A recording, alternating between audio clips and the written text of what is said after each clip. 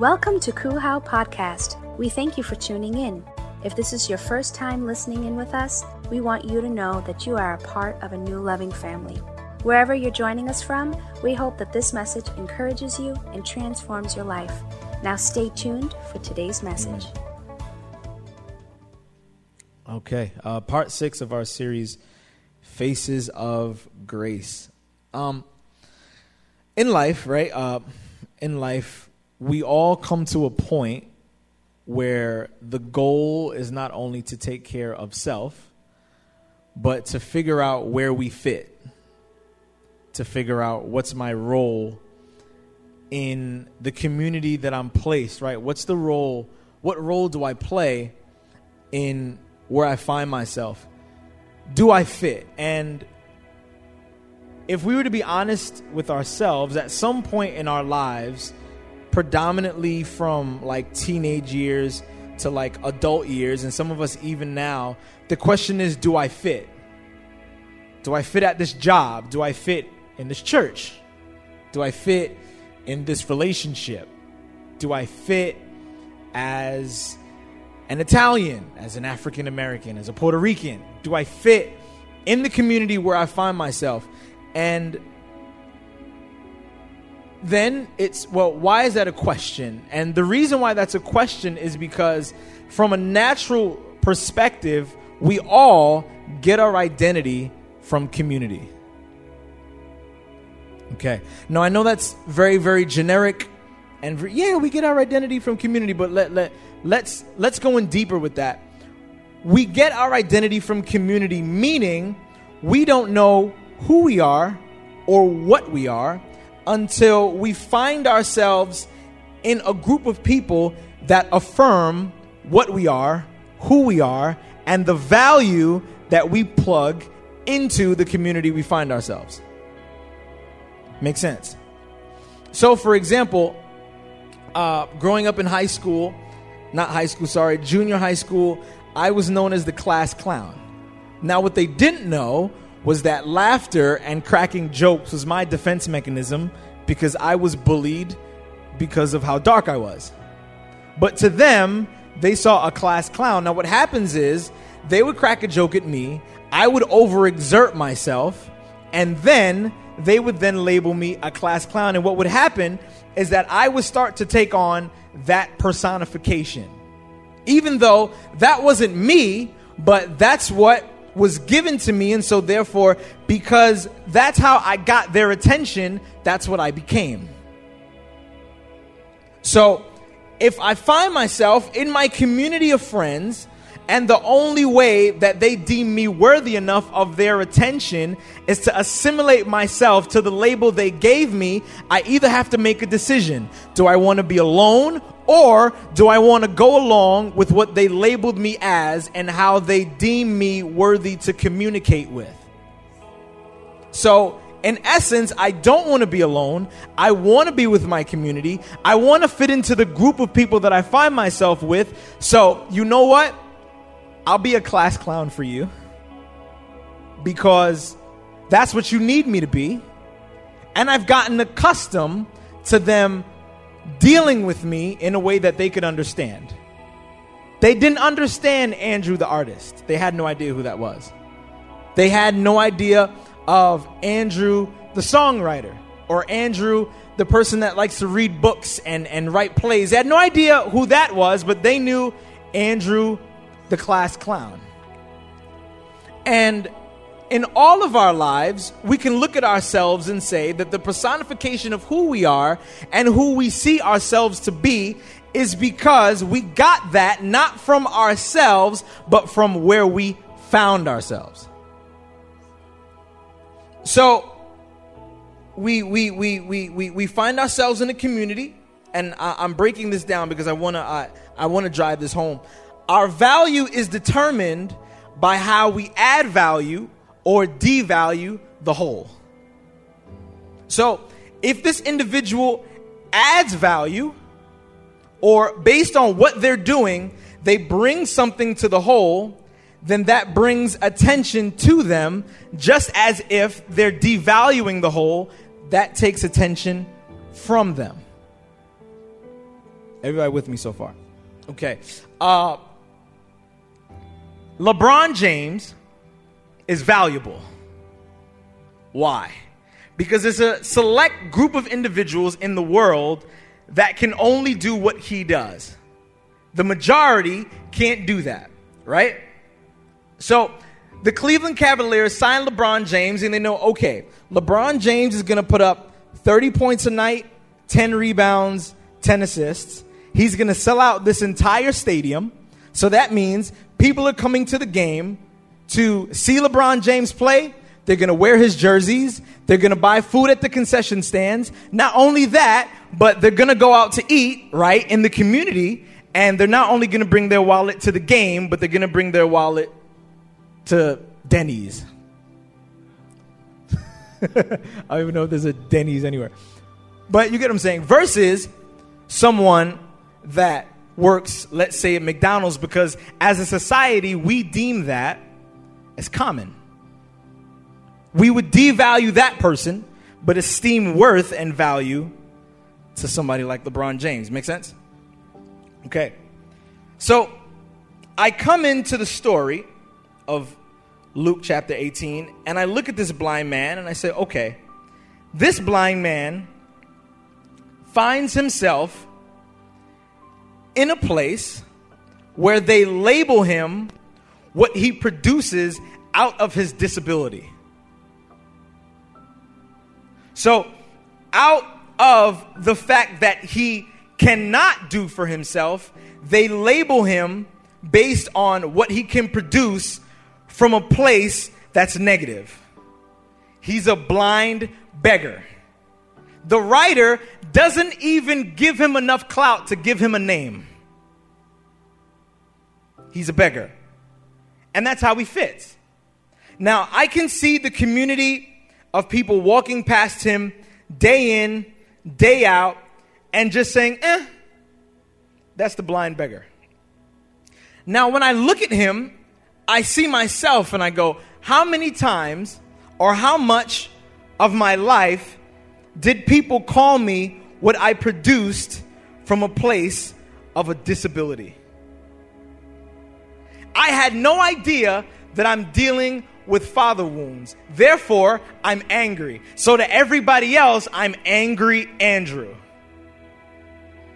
And therefore, because all I know is the label given to me by my community, I'm forced to bottleneck myself and find myself and make my home in the label that was placed on me by my surroundings, not the one I placed on myself. So I see this blind man, and he's just doing what's normal. And what's interesting to me is that we live in the 21st century, and we know of blind people that can sing, blind people that can play the piano, blind people that can do 1,000, that can write books. But it's interesting how people deal with you in an area that they're comfortable. I'm not comfortable with you being someone that's angry and trying to do everything else. I'm going to deal with you in the place that you're angry. And I'm going to deal with you in the place that you're frustrated. And I'm going to deal with you in the place that you find yourself disabled. Why? Because it's easier for me to deal with that than to drag you to freedom. Isn't that funny how that happens? How for most people, it's easy for most people to look at us and deal with us in the place of our disability and not drag us to freedom. That it's easier to give you what's left over in my purse than actually sit down and have a conversation with you. It's easier for me to see you begging and give you my 5 cents, my 10 cents, because that's your job. Your job is to beg because you have no other option in life. You have no other choice of what to do with yourself. But to have a conversation, that's a bit much. It's a bit time consuming.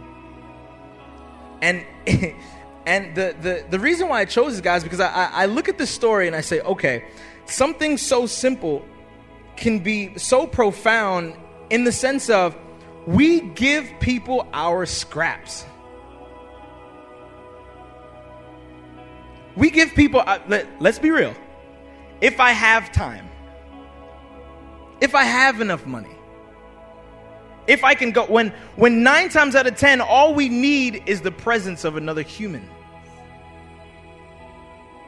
All I need is for you to lock arms with me. All I need is a conversation. All I need is someone to be next to. But instead, you give me what you think I need and not what I genuinely need. Just time. So I see this guy, and scripture says that he's a blind beggar. And so let's go to verse 37. It says, and hearing a crowd going by, he inquired what this meant. And they told him, Jesus of Nazareth is passing by. And he cried out, Jesus, Son of David, have mercy on me. Now, this is probably not the first time that a crowd has gone past him. Can we agree? Probably not. Okay, that's the first thing I see. Second of all, why is it that it was only when the crowd was going by that he heard about Jesus?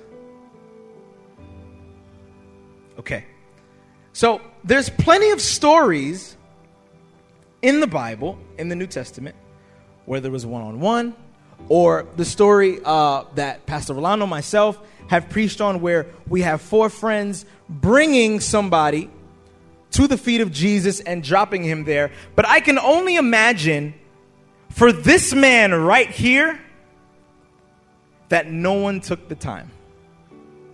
Because if they did, the story would be completely different. We are called to be ambassadors for Christ, right? Everywhere we go. But it's interesting how people only find strength when they're guilty by association. That the only time that I'm going to do something is when I'm with a crew. Because the crew sees me, the crew affirms me. But when I'm by myself, no one will know my name. We as a people,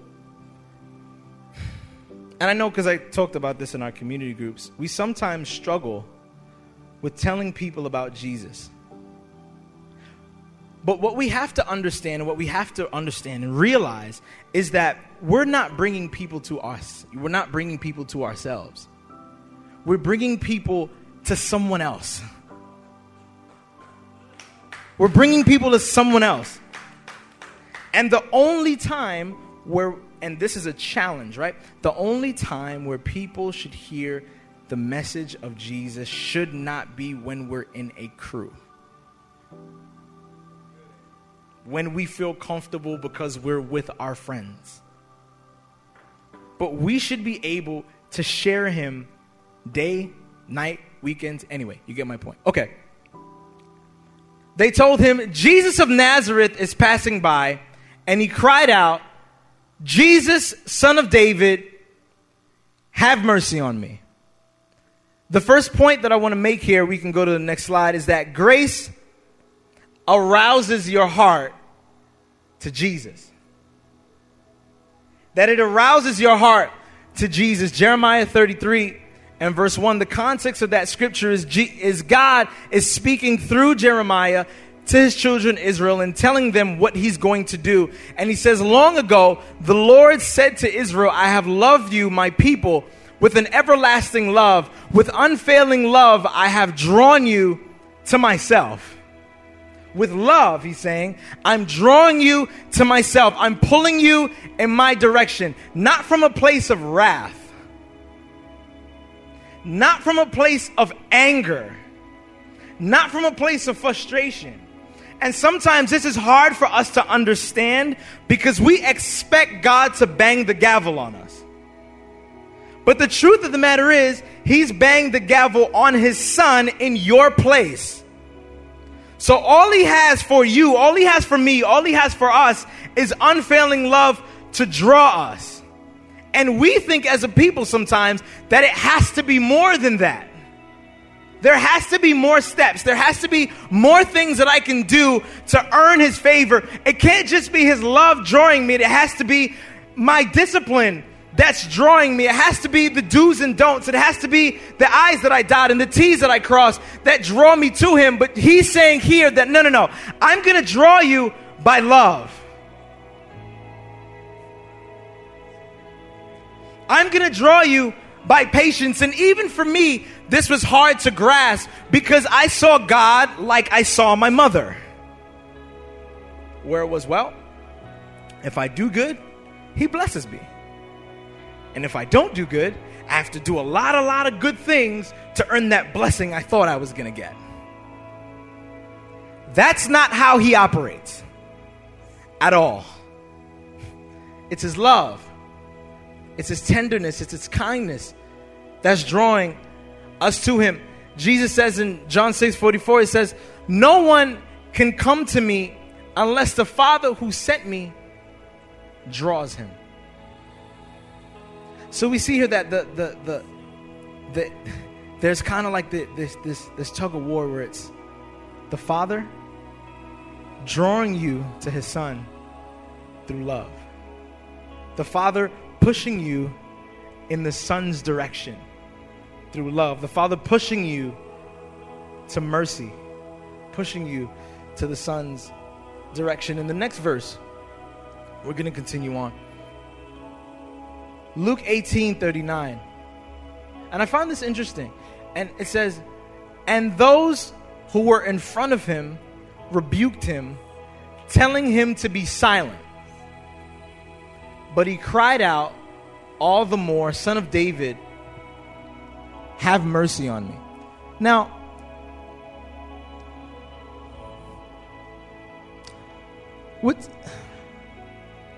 I put myself in the story and I say, okay, here's Jesus, right?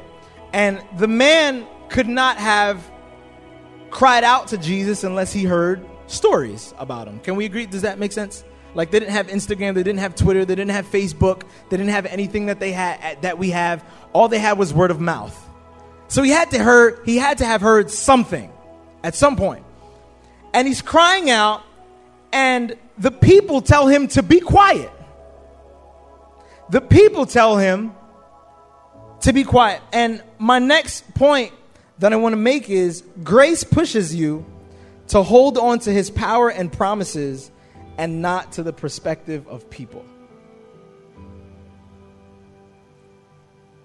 Grace pushes us to hold on to the promises, to the power of the God that we serve, and not the perspective of people in regards to how we relate to the God that we're supposed to serve.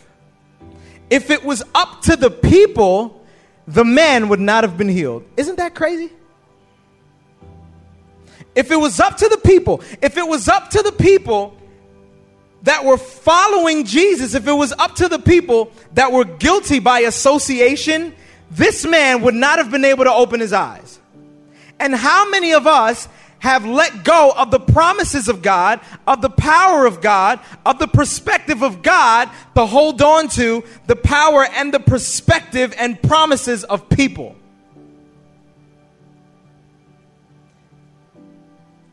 People, and we're all one community, right?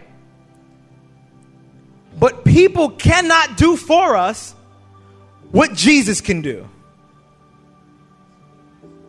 People cannot do for us what Jesus can do. And sometimes as people, we put expectations on people to be our Jesus, when the truth of the matter is that only Jesus can be your Jesus. Sometimes we put on people the expectation to save me and the expectation to love me, when the truth of the matter is there's a God-shaped hole in all of us that none of us can fill for each other. That the only person that can fill that God-shaped void is the God that put that void in you for him in the first place. There's a level of connectivity in us that only God himself can fill. Only he can fill. I'm going to say it again. Only he can fill. I look at this man, and he's screaming, and he's crying out, and I didn't even put this in my notes. I was actually practicing my sermon before in the staircase. I was like, ooh, this is nice. Let me throw this in there.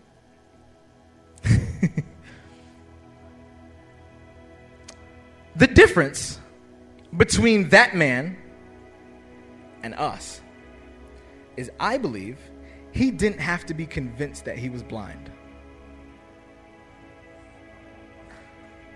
Let's think about it. He didn't have to be convinced that he could not see. He had lived his entire life with the knowledge and understanding that my condition is the best that I will ever have for myself. And sometimes as a community, as a people that live in the Western world, we're convinced that we're not hungry when in reality we're starving.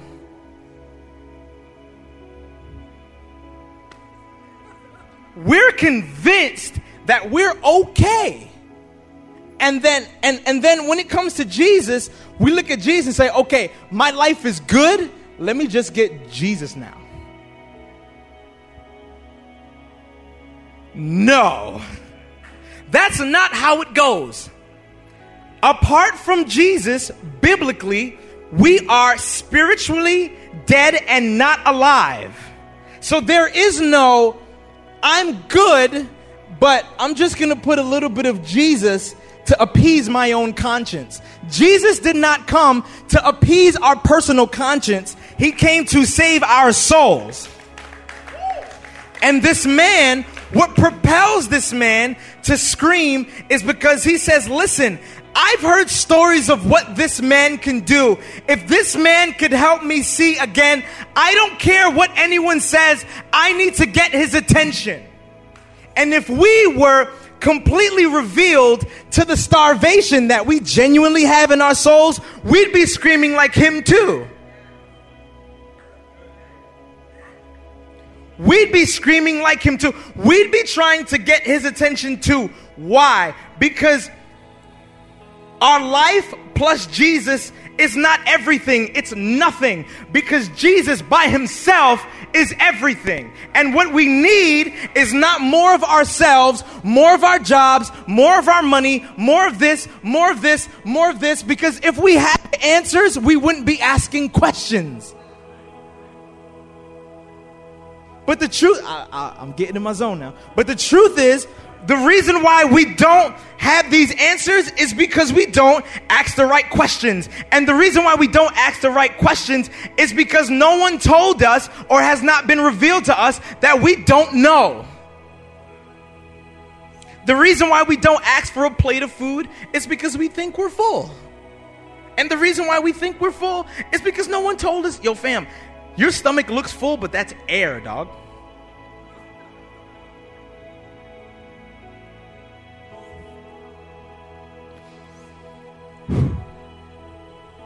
There's a verse, and I'm going to continue. I got 2 clocks, so I feel good. Yay. There was a verse. This is nowhere in my notes, I promise you. But, yeah, I mean, I'm just going to go and be conscious of time. Is everyone familiar with that story of like Mary and the alabaster box? So basically what happens, long story short, is a woman comes in and Jesus is in the room with his disciples and the Pharisees, and this woman breaks open a jar of alabaster box, and the Bible says that it's like a year's wages. So let's think of like a $10,000 bottle of perfume, expensive, right? And she pours it on the feet of Jesus, and the disciples and everyone else get so upset. And Jesus says, and I was reading this as I was like preparing and whatever. Jesus said, and it's in the Bible, you can look. Jesus says, I came into the house and you didn't even wash my feet. Okay? But this woman has washed my feet with her tears. I came in and you didn't even anoint me, but this woman has broken open the box and anointed me from head to toe. Then Jesus said one thing that You know how like sometimes you read something in the Bible, it's like, ooh. Okay. Jesus says, those who have been forgiven little, love little. But those who have been forgiven much, love much. Okay. And as I digested, I said, wow. Is it that the reason why someone can be interpreted as forgiving little is because they don't know the depth of what they've been forgiven from? That we don't know how deep God's forgiveness goes? Or we don't know how deep our need for him is? That without him in our lives, we'd be completely somewhere far off. Some of us going completely crazy if it were not for the grace of God that's hovering over our lives day in and day out. What I genuinely believe what this man captured was a genuine acknowledgement of his utter and complete desperation for Jesus. And it was that desperation for Jesus that made him make everyone else around him completely uncomfortable. I was like, no. This is the rabbi. You come to Jesus like this. It's like, dogs, I understand that you want me to come to Jesus a certain way, but have you ever been blind before? Have you ever had to beg people for money, knowing that people are coming and going and I can't get a genuine conversation because the only time that people talk to me is they talk to me with the motive of knowing that I need their money?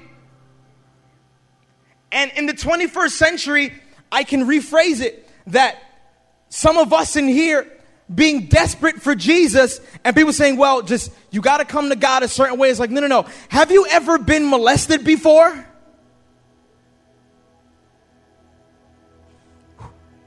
Have you ever been without a father before? Have you ever seen a mother strung out on drugs before? Have you ever seen chronic depression into the point where you're cutting yourself before? Have you ever seen drinking until I drink myself to sleep because I can't stand being in my own head? Have you seen that before? No? Then don't stop me from being desperate for Jesus.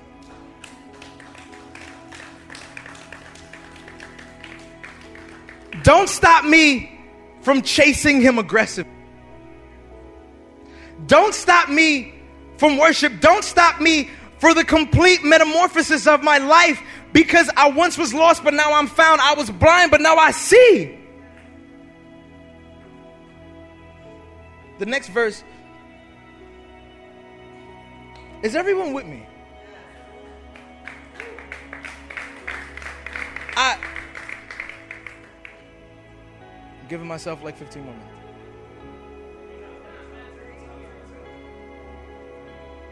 I feel this in my heart so much because one of the things that drew me to God desperately was watching my father leave at 3 when I was a kid and not having any male role model. And the only male role model being like my friends. And then when I became a believer, God was the first thing to me that actually made sense. He got me. And he spoke to me in a language that I could understand. And for some of us, it's not that God is withholding love. It's not that he's withholding love, but our eyes have not been open enough to the amount of love that we need. And the amount of grace that we need. And the amount of forgiveness that we need. And the amount of mercy that we need. There is... Jesus comes on the scene not as an additive. He's not an add-on.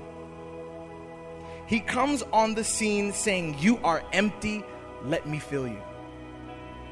And I dare you, if you were to say, well, God, I think I'm full, Jesus will come to you with a smile and say, look again. You see that right there? I got to touch that. You see that right there? I got to feel that. You see that depression right there? I got to feel that. You see that antisocial behavior that you have and you think it's just you? No, I got to feel that. Jesus is saying to us today, understand how desperately you need me. That's it. Understand how desperately. The next verse says, when Jesus heard him, he stopped and ordered that man to be brought to him. As the man came near, Jesus asked, what do you want me to do for you? Notice, Jesus gets right to the point. He doesn't preach to the guy. Doesn't try to explain the guy's life. Jesus! Okay, what do you want? Tell me. Be straight. The guy says, I want to see. That's it. And that's simple but like deep at the same time. He didn't ask, explain to me how you're the Son of God. Explain to me where in the Torah. He didn't care. He spent his life blind.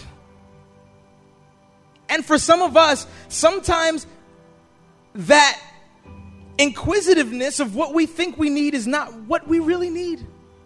Some of us, what stops us from coming to God is a million questions, where if we were to be honest with ourselves, has like 0.001% of the actual stuff that's going on in our hearts. I need to know more. No, you need to be healed. You don't need to know more. You know enough. What you know has gotten you to where you are. Right? What you know has gotten you to where you are. And if the questions were to be answered right now, you would filter them through the worldview that's completely messed up anyway and come out more confused.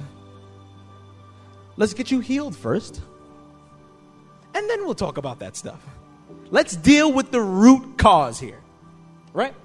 And he says, Lord, I want to see. And Jesus said, all right, receive your sight. Didn't beat around the bush. Didn't give him 1,001. Okay, you want your sight? Cool, have it. Instantly, the man could see. And he followed Jesus, praising God.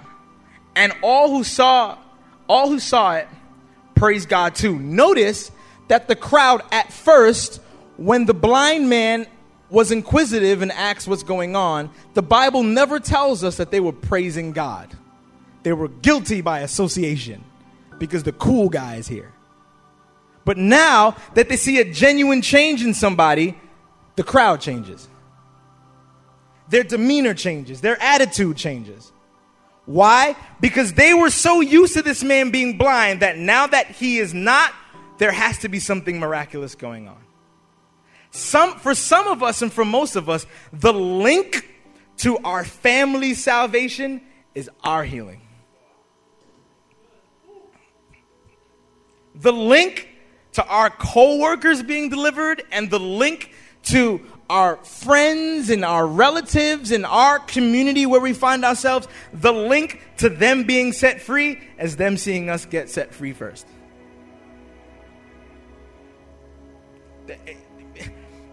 The man, all he does is come up to Jesus and said, let me see. Jesus says, okay. He heals the guy. He doesn't even, there's no preaching, there's no set. You want healing? Cool. And now that the other people see that, now there's evidence that this God is real. And for a lot of us, the bridge between God being seen as just a concept and a theory and God being seen as real is the testimony of your life.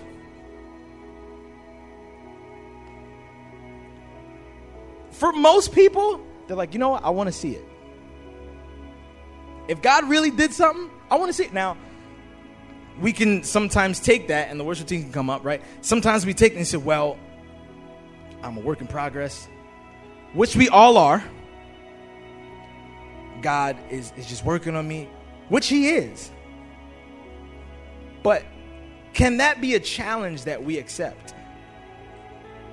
Can that be an honest challenge to say, okay, I want this person in my life to know God.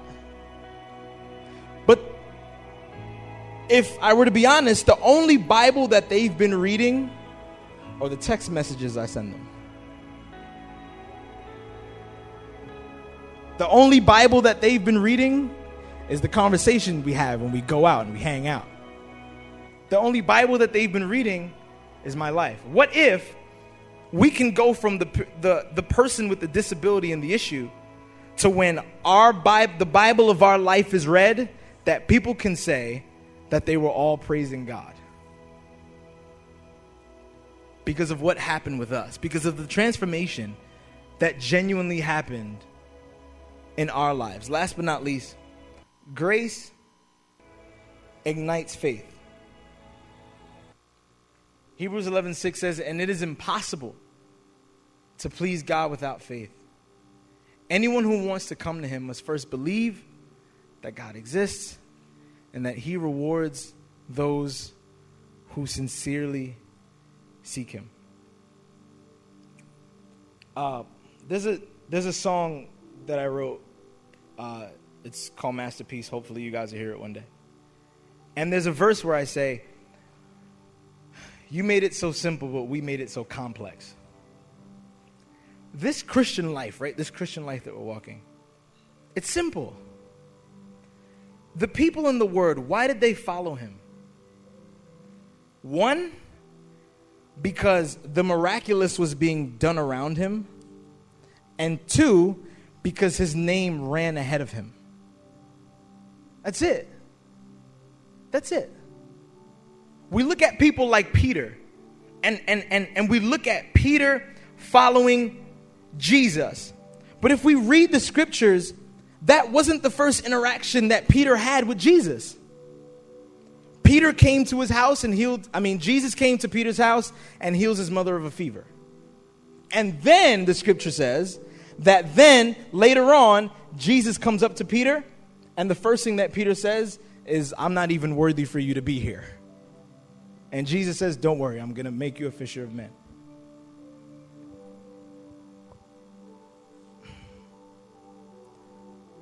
All of our lives are being structured in such a way where if we have not been like this man, we will be like this man. Because the only thing that draws us to Jesus is the Father's love. And the reason why the Father's love can be seen as love is because it's seen in the midst of our darkness. It's seen in the midst of our lack of love. It's seen in the midst of how much we don't have. It's seen in the midst of how much we think we don't deserve. It's seen in the midst of how much we think we're not worthy. That's where his love makes sense. That's where his love is something that we want. That's where his love is looked at as something that we need. That's where his grace is looked at as something that's not just an additive to my life or not just the cherry on the top of my sundae, but God, be the entire sundae. Be the whole cake. Be the entire table. Completely consume every area in my life. And as the music plays, I want us all to close our eyes and... We hope you enjoyed this podcast. Our mission here at Christ Uncensored House of Worship is to love God, love people, and love life. Cool How is a place where our story is still being written. Together, we can do more than we can ever do alone. If this message has encouraged you and you wish to partner with us in taking this message all across the world, go to coolhow.com/give or follow us on any social media platform. Thank you in advance for your support and generosity. Come and begin a whole new journey with us.